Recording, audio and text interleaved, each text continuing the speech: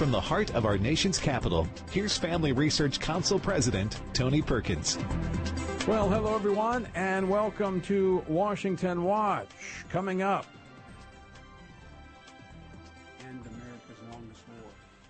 It's time for American troops to come home. That was President Joe Biden earlier today announcing the withdrawal of U.S. troops from Afghanistan by September the 11th. Even CNN reporters are questioning the timing. We'll talk about it with Senator Lindsey Graham. We'll also talk with House Armed Services Committee member Joe Wilson about the latest news that Iran has reached 60% uranium enrichment in their nuclear program. And they continue to refuse to meet with the Biden administration. And in the 116th Congress, Speaker Nancy Pelosi denied members of Congress an opportunity to vote 80 times on the Born Alive Abortion Survivors Protection Act. Pro-life lawmakers plan to file a discharge. In fact, they filed it earlier today in the 117th Congress, which, if 218 members sign it, the signatures will force the Speaker to allow a vote. We'll also talk about it. We'll talk about that with the author of the bill, Congresswoman Ann Wagner of Missouri. And out on the left coast, lawmakers in California, in the state Senate out there, killed a measure that would have recognized religion as essential. And we'll also talk about that and an effort by California Democrats to potentially dox citizens who sign recall petitions. Only in California.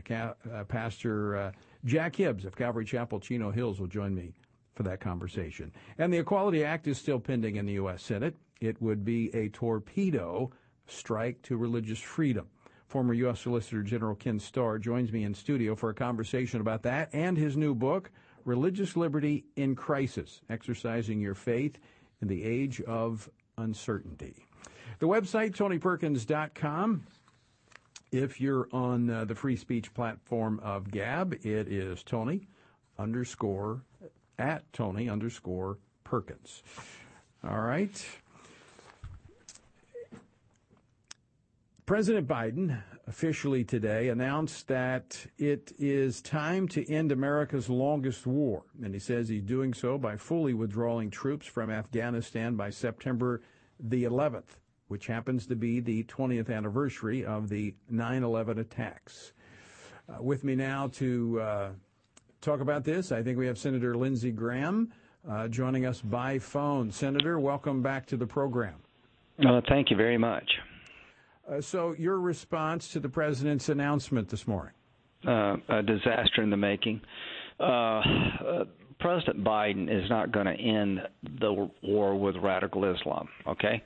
Radical Islam is not going to surrender.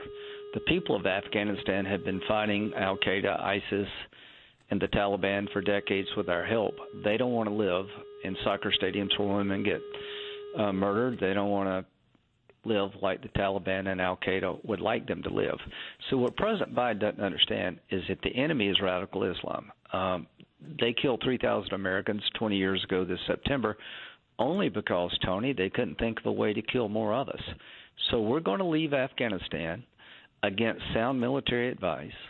This is the same Joe Biden who advocated leaving Iraq that led to the rise of ISIS, that went to Syria to destroy the Yazidi population, a form of Muslim thinking, that put the Kurds at tremendous risk.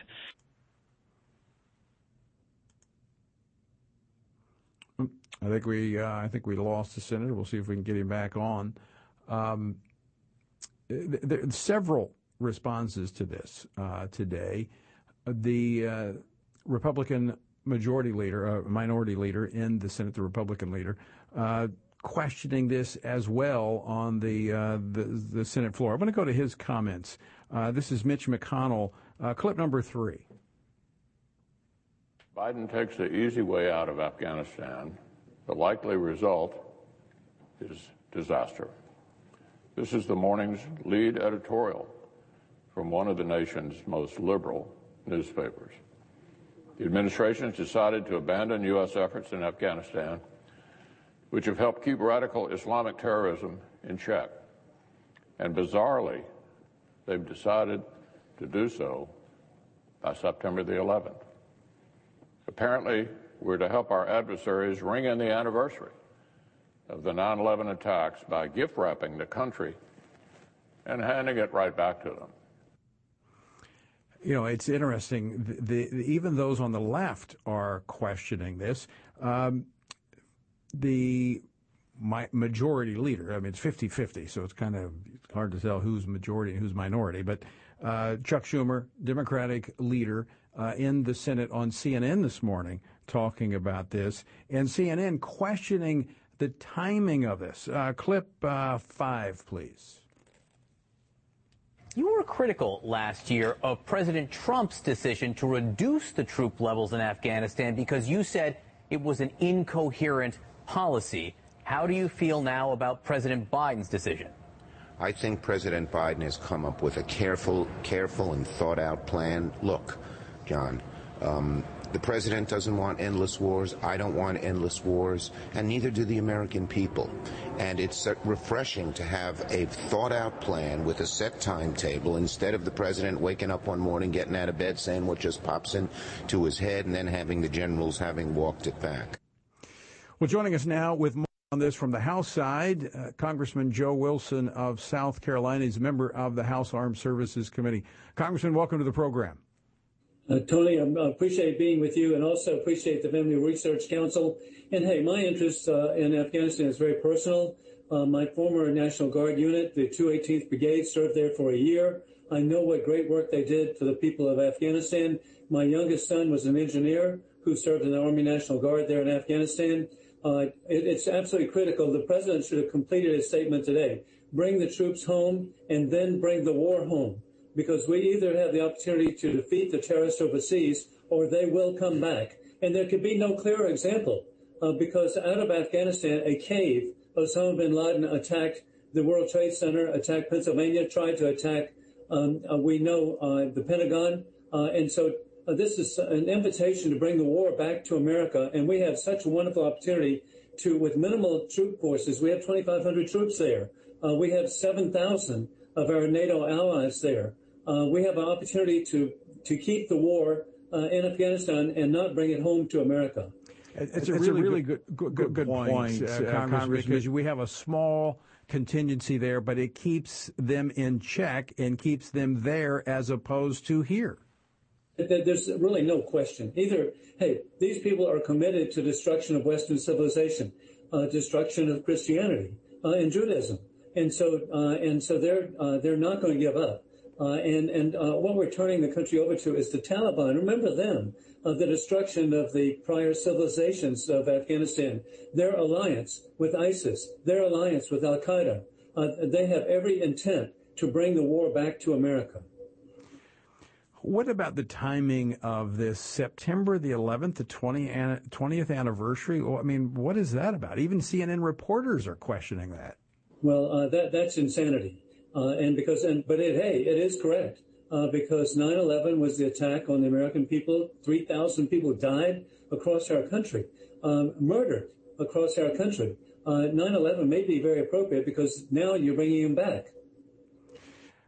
Continuing on this focus on the foreign policy of this administration, one of the other areas that is teeing up to be a very, very dangerous situation is that with Iran. And Tony, that's another example of insanity.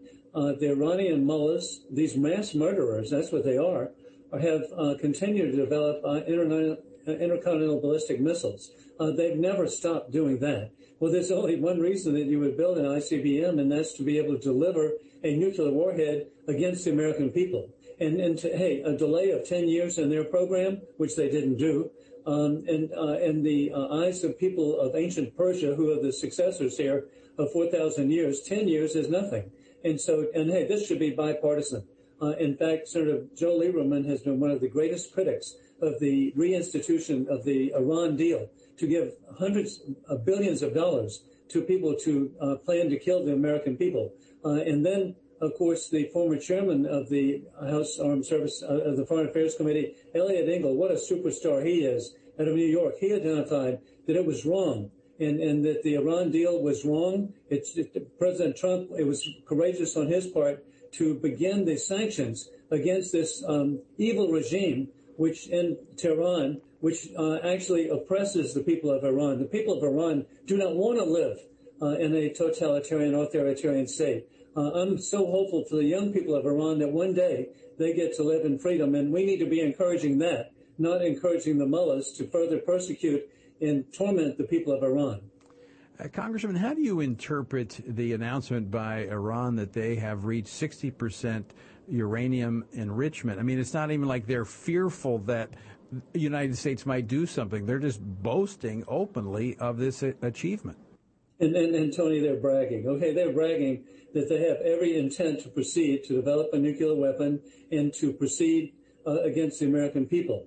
And of course, in the meantime, let's be real. These are the people who say death to Israel, death to America. That's what they mean. It's in English, okay, so we don't have to interpret it.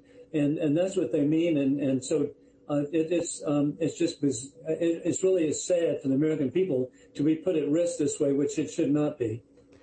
You mentioned, Congressman Wilson, Israel, one of our closest allies, especially in that region of the world. This puts them in great danger. Well, hey, they're in direct danger. They already, the missile capabilities of Iran already, they can strike Israel, they can strike southeastern Europe, Greece, Bulgaria, Romania. They can attack India. But their real goal is what they call the Great Satan, and that's the United States. And so they can't wait to develop an ICBM capability to commit mass murder, unimaginable, against the people of the United States. And, hey, we've got every opportunity with sanctions to provide and work for regime change in Tehran. You know, the Biden administration, well, actually, candidate Biden criticized the Trump administration, saying that diplomacy was the answer here with Iran. And thus far as I'm aware, Iranian officials have refused to meet with the Biden administration. Isn't that amazing? I can't imagine why they didn't meet because, hey, we know, talk about appeasement. Wow, this would be a record appeasement, capitulation. And so I don't know why they're not understanding this. And then sadly, another thing, I work very closely with the European Union. I'm very disappointed. A reason they want the Iran deal reinstated is because we give tens and tens of billions of dollars to Iran, and then they spend it in the European Union. So they've got a conflict of interest. We don't have a conflict of interest. President Biden, President Harris should be protecting the American people. Congressman Joe Wilson, always good to talk with you. Thanks so much for standing firm on the wall here in Washington, D.C. You're here, and thank you, Family Research Council, what you do for the American people. Thank you, Tony. Best wishes on continued success. All right. Thank you, Joe. Congressman Joe Wilson of South Carolina, fighting day in and day out on Capitol Hill. Speaking of Capitol Hill, coming up next, effort on the Hill to get the Born Alive Abortion Survivor Protection Act onto the House floor so that they can finally have a vote. 80 attempts in the last Congress, all blocked by Speaker Nancy Pelosi. If they get 218 signatures, there'll be a vote. We'll talk with the bill's author, Ann Wagner, next. Don't go away.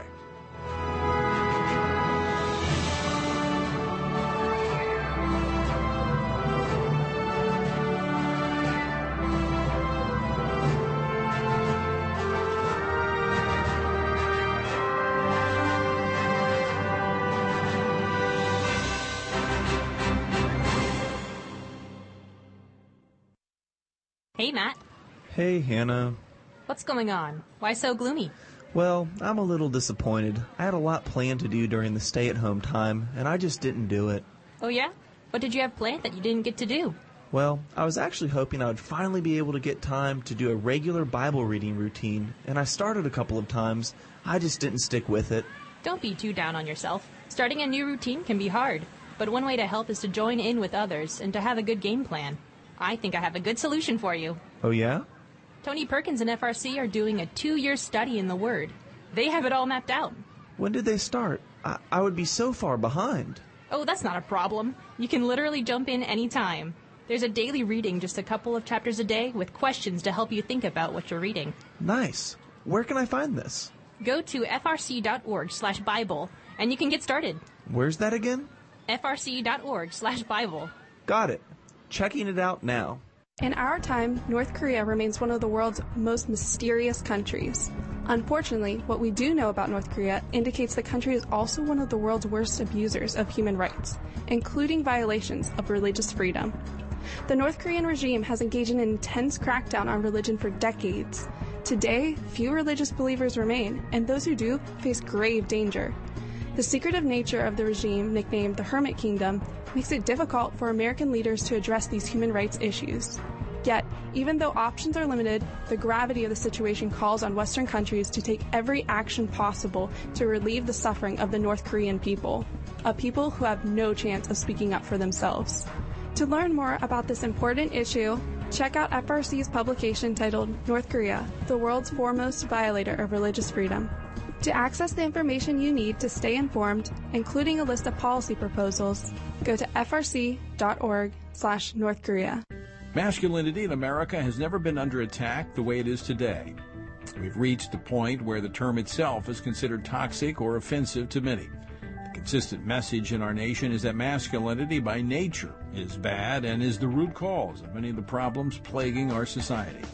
From his experience as a military combat officer and ordained minister of the gospel, Lieutenant General William Boykin has seen and dealt with firsthand the breakdown of leadership in our nation by the lack of godly men living lives of biblical purpose.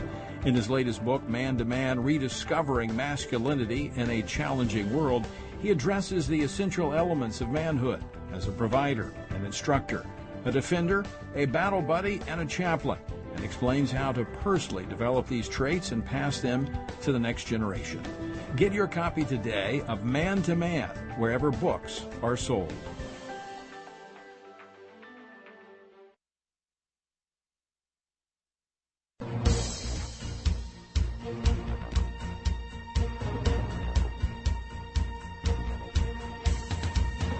Welcome back to Washington Watch. I'm Tony Perkins, your host. So good to have you with us. The website, TonyPerkins.com.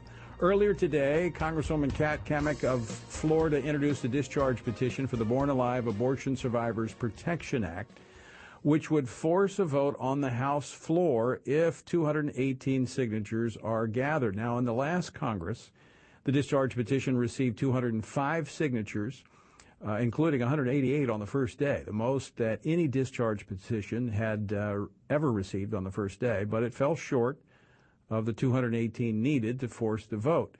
So about 80 times, members went and asked for a vote on this bill, and 80 times Speaker Pelosi denied them. This time, if the Congress can get to 218 votes, it will force a vote on the House floor on this very simple, straightforward bill. What does the bill do? Well, we'll talk about it with the bill's author, Congresswoman Ann Wagner, who represents the 2nd District of Missouri. Well, to be with you, Tony, and all your listeners. Thank you so much for having me on this amazing and hopeful day. All right, so where are we right now on the discharge petition here on the first day? How many signatures thus far? Well, I will tell you what, we're trying to get up to about 200, and I just left the floor. I'm down in Whip Scalise's office right now, visiting with you and your listeners, and we were, I think, well past 150, and I'm wrangling them up as quickly as I possibly can. We now, with the swearing in today of Julie Letlow, we are at 212 Republicans. So I want to make sure that we get above 200 today, or at least hit that mark. And of course, we're going to have 212 Republicans that are going to sign this discharge petition, and a historic, Tony, 31 pro-life women are going to be on this discharge petition. We will just we have one more open seat. Sadly, Ron Wright of Texas passed away, and his seat is still up for special election. So when that is filled here shortly, then we'll be to 213. We're 5 seats away. We need to really push 5 Democrats to do the right thing. And many of them have campaigned on and told their constituents that they believe in the sanctity of life. And let's hold them to it and see if we can't finally, after 80 tries last Congress on my bill, let's try and get them on the record this time around. Now, Congresswoman Wagner, this is not really a stretch, I would think, for any member of Congress, because we're not talking about, although I'd like to see abortion eliminated, that's not what we're talking about here. We're talking about a baby that survives an attempted abortion, simply saying that they will receive the same medical care as any other newborn baby, right? That's right. That is absolutely right. Every precious baby, regardless, Tony, of the circumstances of his or her birth, deserves to receive the same life-saving care that any other child would receive. And I'll tell you, as a mother, as a legislator, and as an advocate who came to Congress to serve as a voice for the voiceless, I believe, like you do, and I'm sure your listeners do, that life begins at conception, and that it's wrong to kill a child no matter how many weeks old he or she may be. But what we're talking about here is infanticide. Yeah. To kill a child after he or she is born alive. 70% of Americans who identify as Democrats support this legislation.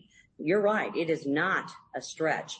And I'm just so highly offended that Speaker Pelosi will not even allow folks to have a vote on this critical piece of legislation. So we're going to try once again. We're just to be at the end of the day about a handful shy on this discharge petition. So we need for your listeners to be the strong advocates that they are and to contact their members of Congress on both sides of the aisle, but certainly on the Democrat side of the aisle, and make sure that they stand up for life, that they sign the discharge petition, and that we get every member of Congress on the record on this very, very important issue. So, Ann, with that understanding of what the bill does, it draws a line at infanticide in the United States of America is what it does. It just says we are not going to, if a baby survives an abortion attempt, we're not going to end its life, and we're not going to let it lay there and die. We're going to give it basic medical attention.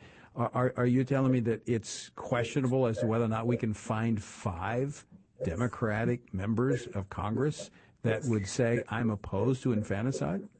I certainly wouldn't think so.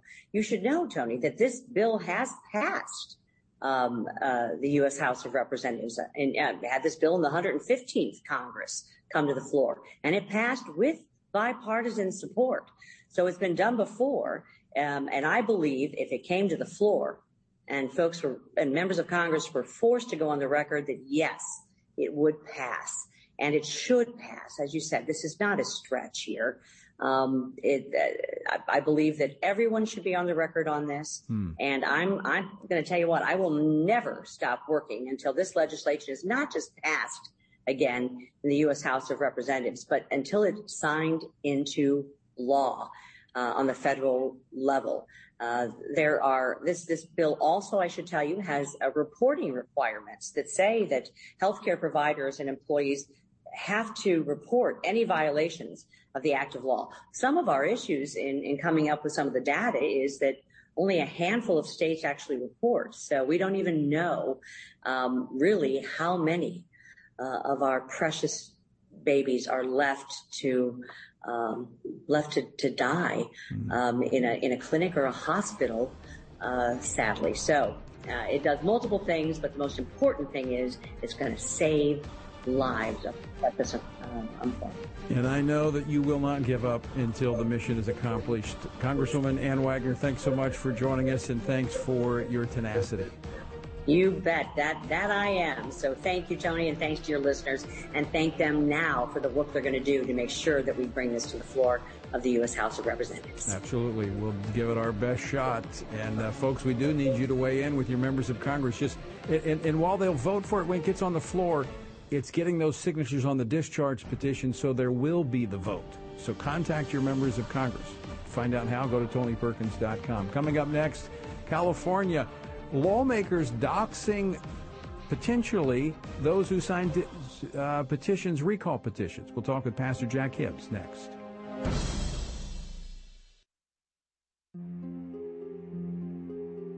The history of religious persecution in China is extensive, and many are not aware of the current oppression of religious groups taking place there. China restricts religious practice and oppresses religious minorities on a sweeping scale. This religious persecution targets those of every faith. Christians, Muslims, Tibetan Buddhists, and Falun Gong practitioners are all victims of the Chinese Communist Party's efforts to suppress any set beliefs that might compete with the party's ideology. This campaign against religion has had and continues to have devastating consequences for those who simply wish to live according to their conscience. Family Research Council's recently updated publication addresses China's consistent abuses of human rights and explains why they cannot be treated like any other country. Learn more about this issue by visiting frc.org/China. Oh, man. What's wrong? I just missed Washington Watch with Tony Perkins, and our congressman was going to be on the show today. Oh, that's not a big deal. What do you mean? Well, you can always catch the replay of the day's show. How's that? With the Stand Firm app. Yeah? Yep, you can catch that day's program and so much more.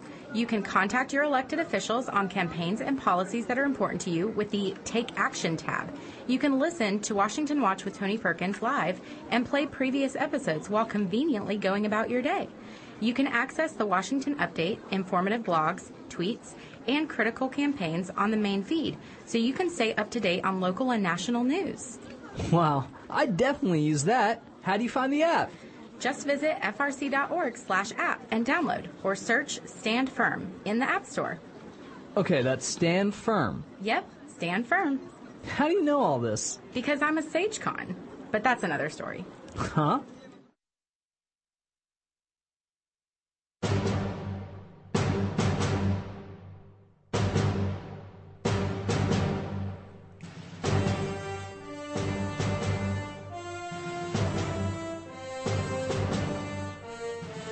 This is Washington Watch. I'm Tony Perkins. The website, TonyPerkins.com. Let me invite you to join us tonight, 8 p.m. Eastern Time, for this week's edition of Pray Vote Stand. I'll be joined by the governor of Georgia, Governor Kemp. We'll be talking about this just unnatural response to the effort to clean up election irregularities by the left. Corporations, the president being called a liar by Washington Post for the misinformation he's put out there. So we're going to talk about that tonight. Ken Black will also be joining us 8 p.m. Eastern Time, PrayVoteStand.org. All right, speaking about, what's happening in Georgia, a lot of attention been focused on the cancel culture and how the left is weighing in on this. But look, don't miss what's happening on the left coast. News coming out of California that the Senate Elections Committee there passed by a partisan vote of 4-1 a bill that would out every single individual who signs a recall petition. Now, remember, they signed a recall petition that would recall the governor, Governor Gavin Newsom. All right, means he would be booted out of office. Politicians are feeling the heat from voters, and so now they're trying to put in place a mechanism that would allow them to contact those members, those voters who actually sign these discharge petitions. Recall petitions. Joining me now to talk more about this, Pastor Jack Hibbs, Senior Pastor of Calvary Chapel, Chino Hills in California, who is very involved in the recall petition on Gavin Newsom. Pastor Jack Hibbs, welcome to the program. Thank you, Tony. Thanks much. All right, so now I understand that the actual implementation of this law would not affect the recall of the governor, but it's being distorted to probably scare some folks so that they'll pull their signatures off of the recall petition. Tony, that's exactly correct. I don't even know where to begin because your introduction to this was so excellent. Clearly, what happens in California doesn't stay in California, and the people in Georgia are feeling that right now. The fact of the matter is, Tony, that's exactly correct. Let's remember that in California, we have a history of recalling our elected officials. So that's a good thing. What's interesting, Tony, is that every recall effort that has been successful in California has been the California voter against a Democrat that is seated in office, a Democrat. Why? Too extreme. And the man who engineered, Tony, this bill that you're talking about is none other than Josh Newman. Josh Newman was recalled by the California voter and was literally thrown out of office. I had the high honor of testifying up in Sacramento regarding another issue. On the day, I physically watched Josh Newman grab his books and his computer and be walked out of his office in Sacramento. Why? Because the Sacramento voter had recalled him. He's the author of this legislation that would bully, that would intimidate, that would silence anyone who would sign a petition in the future. And Tony, not only that, but would reveal their private name and their employment. Now, why is this needed? It's not needed. It's textbook bullying. It's a last-ditch effort. California politicians are panicking right now, and for that, we are grateful. I mean, this is the height of arrogance to me. So our listeners, our viewers are very clear in what this does. It provides a mechanism for the target of the recall position, the politician, to communicate with constituents who may have signed the petition. So as you said, their name, address, and so all of a sudden someone shows up at your door knocking on, hey, did you sign a discharge petition against me or a recall petition on me? That could be intimidating. Tony, listen, and by the way, I was stepped through the workings of this. Imagine this. This is a reality. Imagine that you work for the governor. You see what's going on. You don't like him. You don't like his policies and what you have inherited with him. You're on his staff, but you sign the petition. You think that you're safe. Well, what that does now is it not only reveals who you are, but your email contact information and who you work for. So all of a sudden that silences anyone who could be flushed out by a mayor's office, a city councilman, or the county board of supervisors. And now you become a target. Now, I want everybody to realize this is the Democrat mode of operation. Find those who speak up against you and destroy them, because there's no room, Tony, for us to be a republic. There's no room for us to have any voice of dissent, because that would make it America. We can't have that anymore. That's what's going on. This is voter intimidation on steroids, to borrow a phrase from Joe Biden. And so this is dangerous. This undermines the republic and our freedom and our voice, and we've got to push back. I know you are in California, but this is something all Americans need to push back and weigh in on. Pastor Jack, I want to thank you for joining us. As always, great to talk with you, and appreciate all that you're doing out there in California. Tony, we're grateful for FRC, and I know that you guys always have our back here. It helps us to keep standing. Thank you. All right. Well, folks, speaking of religious freedom, the Equality Act, it is a direct assault on religious freedom. We're going to talk about that next with former Solicitor General for the U.S., we're going to talk to Ken Starr. He's going to be joining me in studio about a new book he has on religious freedom and the exercise of that freedom. That's coming up next, right here on Washington Watch. Don't go away. More to come.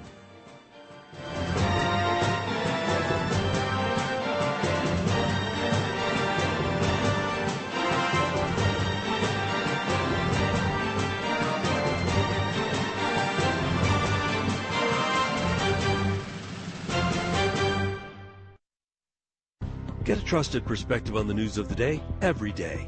Listen to Washington Watch with Tony Perkins to get honest and in-depth commentary on what's going on in our nation's capital and around the world. Join Family Research Council President Tony Perkins live every weekday on over 800 radio stations across the country.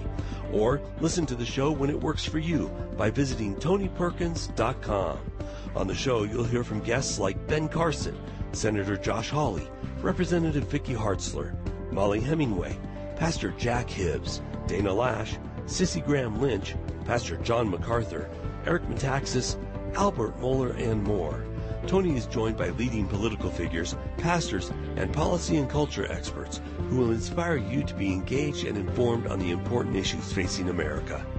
For a Christian perspective on the news of the day, tune in to Washington Watch with Tony Perkins at TonyPerkins.com.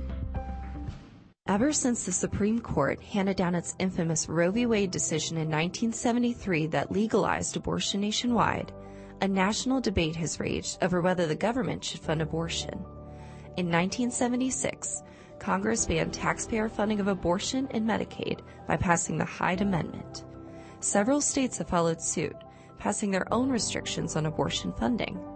However, because government funding is a complex system of joint federal and state programs, completely banning taxpayer funding for abortions and abortion businesses like Planned Parenthood is challenging. There is still much work to be done to free the American taxpayer from funding the horrific practice of abortion. Family Research Council's new publication clearly explains the Hyde Amendment and why we need to keep it in order to save taxpayers from being forced to fund abortion. Access this important information by visiting frc.org/Hyde. What's on your daily or weekly reading list? Are you looking for honest and informative commentary from fellow believers on the current issues facing our culture? Family Research Council has just the thing. Check out FRC's blog at frcblog.com. The content on our blog is written by our policy experts as well as outside contributors. On our blog, you can read about a wide variety of topics, including religious liberty, life, marriage, family, sexuality, public policy, and the culture. Read up on some of our latest titles like 4 Disturbing Trends in Religious Freedom Worldwide, Legitimizing Looting Jeopardizes Liberty for All, The Media Still Doesn't Get It, Conservatives Tend to Vote Conservative, and more. At Family Research Council, our mission is to advance faith, family, and freedom in the culture by helping you live out your faith and to stand for truth. Our blog is here to help you do that. Stay informed and get the resources you need at frcblog.com.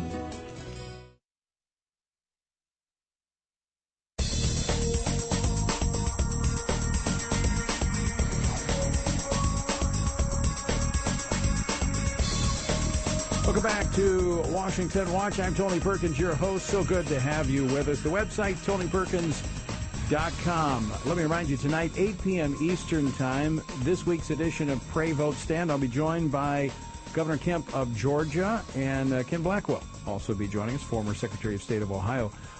What's really behind the outrage of woke corporate America over the election reform bill? We're going to be talking about that tonight with Governor Kemp, Ken Blackwell also joining us. All right, last week, Senate Majority Leader Chuck Schumer, he's in the majority by a very slim margin, 1 vote. He spoke at a virtual Zoom town hall meeting on the so-called Equality Act, or aptly described as the Inequality Act. This was hosted by the LGBTQ advocacy groups, the New Pride Agenda, and the Freedom for All Americans. I want you to watch this clip. There is no question this is a federal issue. And this idea of leaving it up to the states, you don't leave bigotry up to the states. You try to stomp it out. I love that. I'm gonna make I'm gonna put that somewhere. I love the bigotry, you know. Well, my next guest notes in his just released book, religion is now a bad thing in the view of millions of secularist Americans. Their reasoning, religious beliefs and practices inflict, quote-unquote, harm on individuals. With me now to talk about the harm principle and other threats to religious freedom in America is the former U.S. Solicitor General Ken Starr, author of Religious Liberty in Crisis, Exercising Your Faith in an Age of Uncertainty, which just came out yesterday. Just out yesterday, yes. Thank you, Tony, for having me in. Thanks for showing the book. Well, Judge, welcome to the program. It's good to be with you. Thank you. Now, let's start off. I mentioned this. Let's start off with the harm principle. Unpack that for us. The harm principle, supposedly, is when someone, let's say Jack Phillips, the very famous cake design artist, says, you know, I cannot in conscience create this specialty cake for you to celebrate your same-sex marriage. I'll sell you a cake and I'll bake you a cake, but I can't perform this artistry for you. By doing that, Jack, you have inflicted harm. And what is the harm? It's dignitary harm. You're not treating me as a human being. And so that's the argument. Here's the problem with the argument. It would obliterate acts of conscience by so many people. Think of abortion providers. By not serving here in this capacity and assisting me, a pregnant woman who wants your doctor or healthcare provider to assist me in this process, you're inflicting dignitary harm on me. So it's very open-ended and ill-defined. But is that only one way? I mean, there are countless ways. But right? can't you, if you force me to do something that violates my dignity, doesn't that harm me? Yes, but that doesn't count under the Equality Act. You see, what the Equality Act will do, and it's one of the diabolical dimensions of this wolf in sheep's clothing, is that the Religious Freedom Restoration Act, which is protective of conscience and which was supported by virtually everyone, unanimously passed the House of Representatives, passed the Senate 97-3, signed into law enthusiastically by President Clinton. This would now essentially repeal that for purposes of public accommodations. We don't need to get technical. Just think, you may run a cake design shop out of your house, licensed to do it. You have become, under the Equality Act, a public accommodation, and you cannot say to someone, I just cannot honor your same-sex marriage or your divorce, which was one of Jack Phillips's tenets of his faith. He said, I'm sorry. And he had done that. I cannot honor that freedom of conscience. The Equality Act will obliterate that, which, by the way, I think it's unconstitutional. Let me go back to a moment to the Religious Freedom Restoration Act back in the 90s. This was in a response to the U.S. Supreme Court in a decision to ensure the exercise and the protection given to religious Americans. It's so precious. Freedom of conscience and acts of conscience have been protected in the American experience since we know the Revolutionary War. Every one of the 13 future states in what was to be the United States of America protected the freedom of conscience of conscientious objectors, we now call them. We honor that in this country. And throughout our history, we have honored it. The Supreme Court has honored it. And one of the things I try to point out in this book is that freedom of conscience is one of the great principles that has been consistently followed by the Supreme Court of the United States. And it's a powerful principle that's going to work for us. We have a very strong Supreme Court when it comes to acts of conscience and protecting freedom of conscience. The Equality Act will overturn that, but you're exactly right. The Religious Freedom Restoration Act was trying to restore acts of conscience and freedom of conscience and conscientious objectors by virtue of a decision that was a pro-equality decision by the Supreme Court. So what's changed in 20 years? The culture. The culture mightily shifted, and all of a sudden, we can cancel your speech. Think of freedom of speech. The Supreme Court recently had a case involving a convert to Christianity, an African American, in fact, from Africa, but he converted to Christianity, and on the public college campus in Georgia. So we're talking about Georgia again, as you'll be talking about later today. In Georgia, the school authorities said, someone took offense at your missionary speech, your proselytizing, and people took offense at that. You have to stop. Well, the college finally understood that what it was doing was utterly inconsistent with the First Amendment.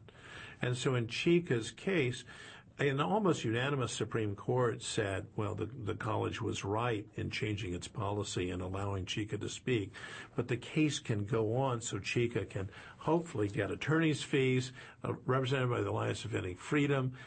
These are very important groups. And by the way, it's one of my messages in this book. We have so many friends. We have fires are blazing all over the country, but we have very strong fire departments. And guess what? We have a director of fire departments called the Supreme Court of the United States that have said, you may have gotten away with it, Governor, but you're not getting away with it here. And that goes to my next question. The culture has changed. There's no question about it. But the Constitution hasn't. Isn't it a beautiful thing? We the people, in order to form a more perfect union. And when you read that preamble, by the way, to establish justice in the preamble comes before to provide for the common defense. But the preamble very eloquently ends, and to secure the blessings, that's not the preacher talking, that's the founding generation talking, the blessings of liberty to ourselves and our posterity. And that's us. Now, in the book, you examine how well-meaning, we'll give them the benefit of the doubt, well-meaning government action sometimes undermines religious liberty of the people. Give us some examples of that. One of the examples that really got the ball rolling in terms of the high watermark of religious freedom was the effort of public school administrators to exclude Bible study clubs from campuses. So a case comes up to the Supreme Court. I happen to argue that a case along with Jay Sekulow, and the principles of freedom prevailed because in that case, the high school in question outside Omaha, Nebraska, allowed over 30 extracurricular groups, but they said separation of church and state means, Bridget Mergens, you can't, sophomore that you are, we like you a lot, but you can't have your Bible study club. And we won that one 8-1. Wow. And that speaks to a part of what this book is about, religious liberty in crisis, exercising your faith in an age of uncertainty. And by the way, before I get too far down, how can folks get a copy? Wherever books are sold, but I want to recommend a Christian bookstore, Hearts and Minds Books in Dallastown, Pennsylvania. They've got their own website, heartsandmindsbooks.org, but obviously wherever books are sold. Well, get it where you have friendly booksellers. And it's a mom and pop shop, and they are wonderful. They really work closely with the Christian Legal Society, and I serve on that board. How important is it for every American to know their rights? Vitally. We are in a happily peaceful conflict right now, but it's a huge conflict, and you heard that with Chuck Schumer, right? Yeah, right. There's no room for bigotry, and it's a national issue. And he was talking about our faith. Exactly. And so religion is an instrument, and I heard this on one of the shows that I was on. The caller and said, religion has been used to justify all matters inflicting harm, and then, slavery and so forth. And I said, well, Martin Luther King Jr. had a rather different view of what the Christian message is. It's one of freedom. But it's a different kind of equality, which is every person, including Jack Phillips, the cake baker, likewise has a right to freedom as well. You can't keep someone out of the shop because of race, and I think everybody would agree with that. But you cannot force someone to then violate his or her conscience. A part of that is civility, that we care enough about our fellow American. And while we're different, we have a different view. We're not going to force someone to engage in an activity that violates their conscience. That's the sea change that has occurred, Tony, as you see it every day. And we're seeing it across the country. Some might say, oh, this is just happening in California and New York. No, it's happening in Mississippi. It's happening in Alabama right now. So it's coming. That they are coming for you. Some city council is coming for you. Some governor, perhaps.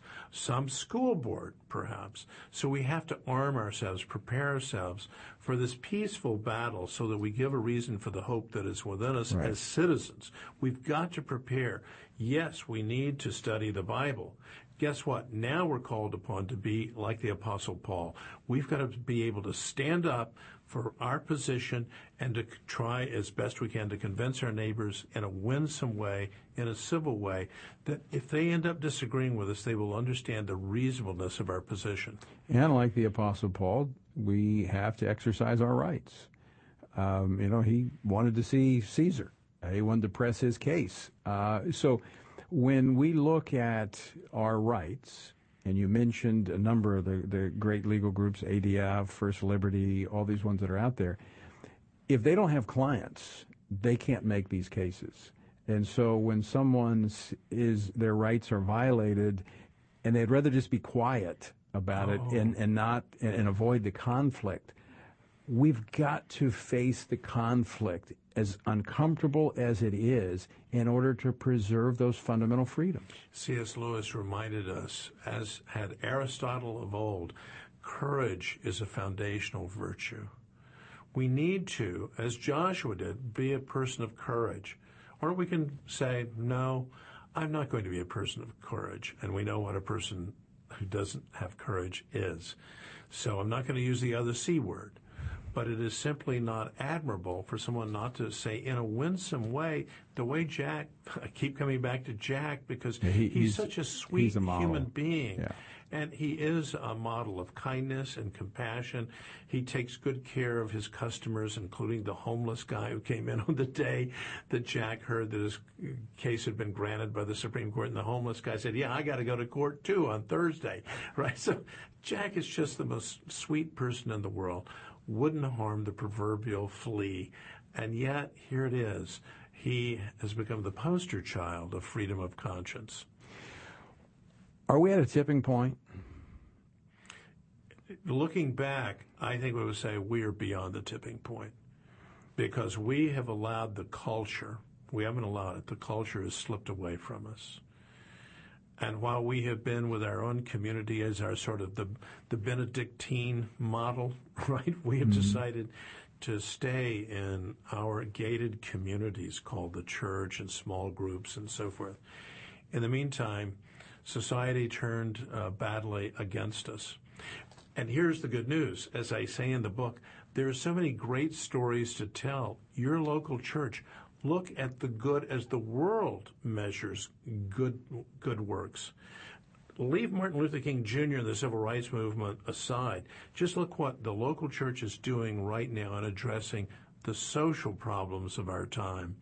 And you'll see, as the great sociologist Robert Putnam of Harvard put it, American grace. I don't know whether he's a person of belief or not, but what I do know is America's leading sociologist at Harvard University said, churches bring grace to our communities. So what is the way forward for religious freedom, Dr. Starr? The way forward is to prepare yourselves, gird your loins for battle. You're entering the land of Canaan. Canaan is all around you. So now be ready to engage peacefully. Arm yourself with the great principles of religious liberty, and then arm your children and your grandchildren. Well, Ken Starr, great to talk with you. The book, Religious Liberty in Crisis, Exercising Your Faith in an Age of Uncertainty. It's a great read. It's a short read, but I encourage you to pick it up. This is, I think, Dr. Starr, our most fundamental freedom is the freedom of religion. Everything else turns on it. Thank you. Folks, thank you for joining us as well. I encourage you to check out the website, TonyPerkins.com. In fact, we'll have a link. I'll try to get a link up there to that bookstore that Dr. Starr mentioned. And again, join us tonight, 8 p.m. Eastern Time, as we take a look at what is really behind this outrage, so to speak, against the election reform law in Georgia. We'll be joined by Governor Kemp. Also, Ken Blackwell will be joining us as well. I encourage you to tune in. That's at 8 p.m. Eastern Time, PrayVoteStand.org. Until next time, I leave you with the encouraging words the Apostle Paul found in Ephesians 6, where he says, when you've done everything you can do, when you've prayed, prepared, and taken your stand, by all means, keep standing.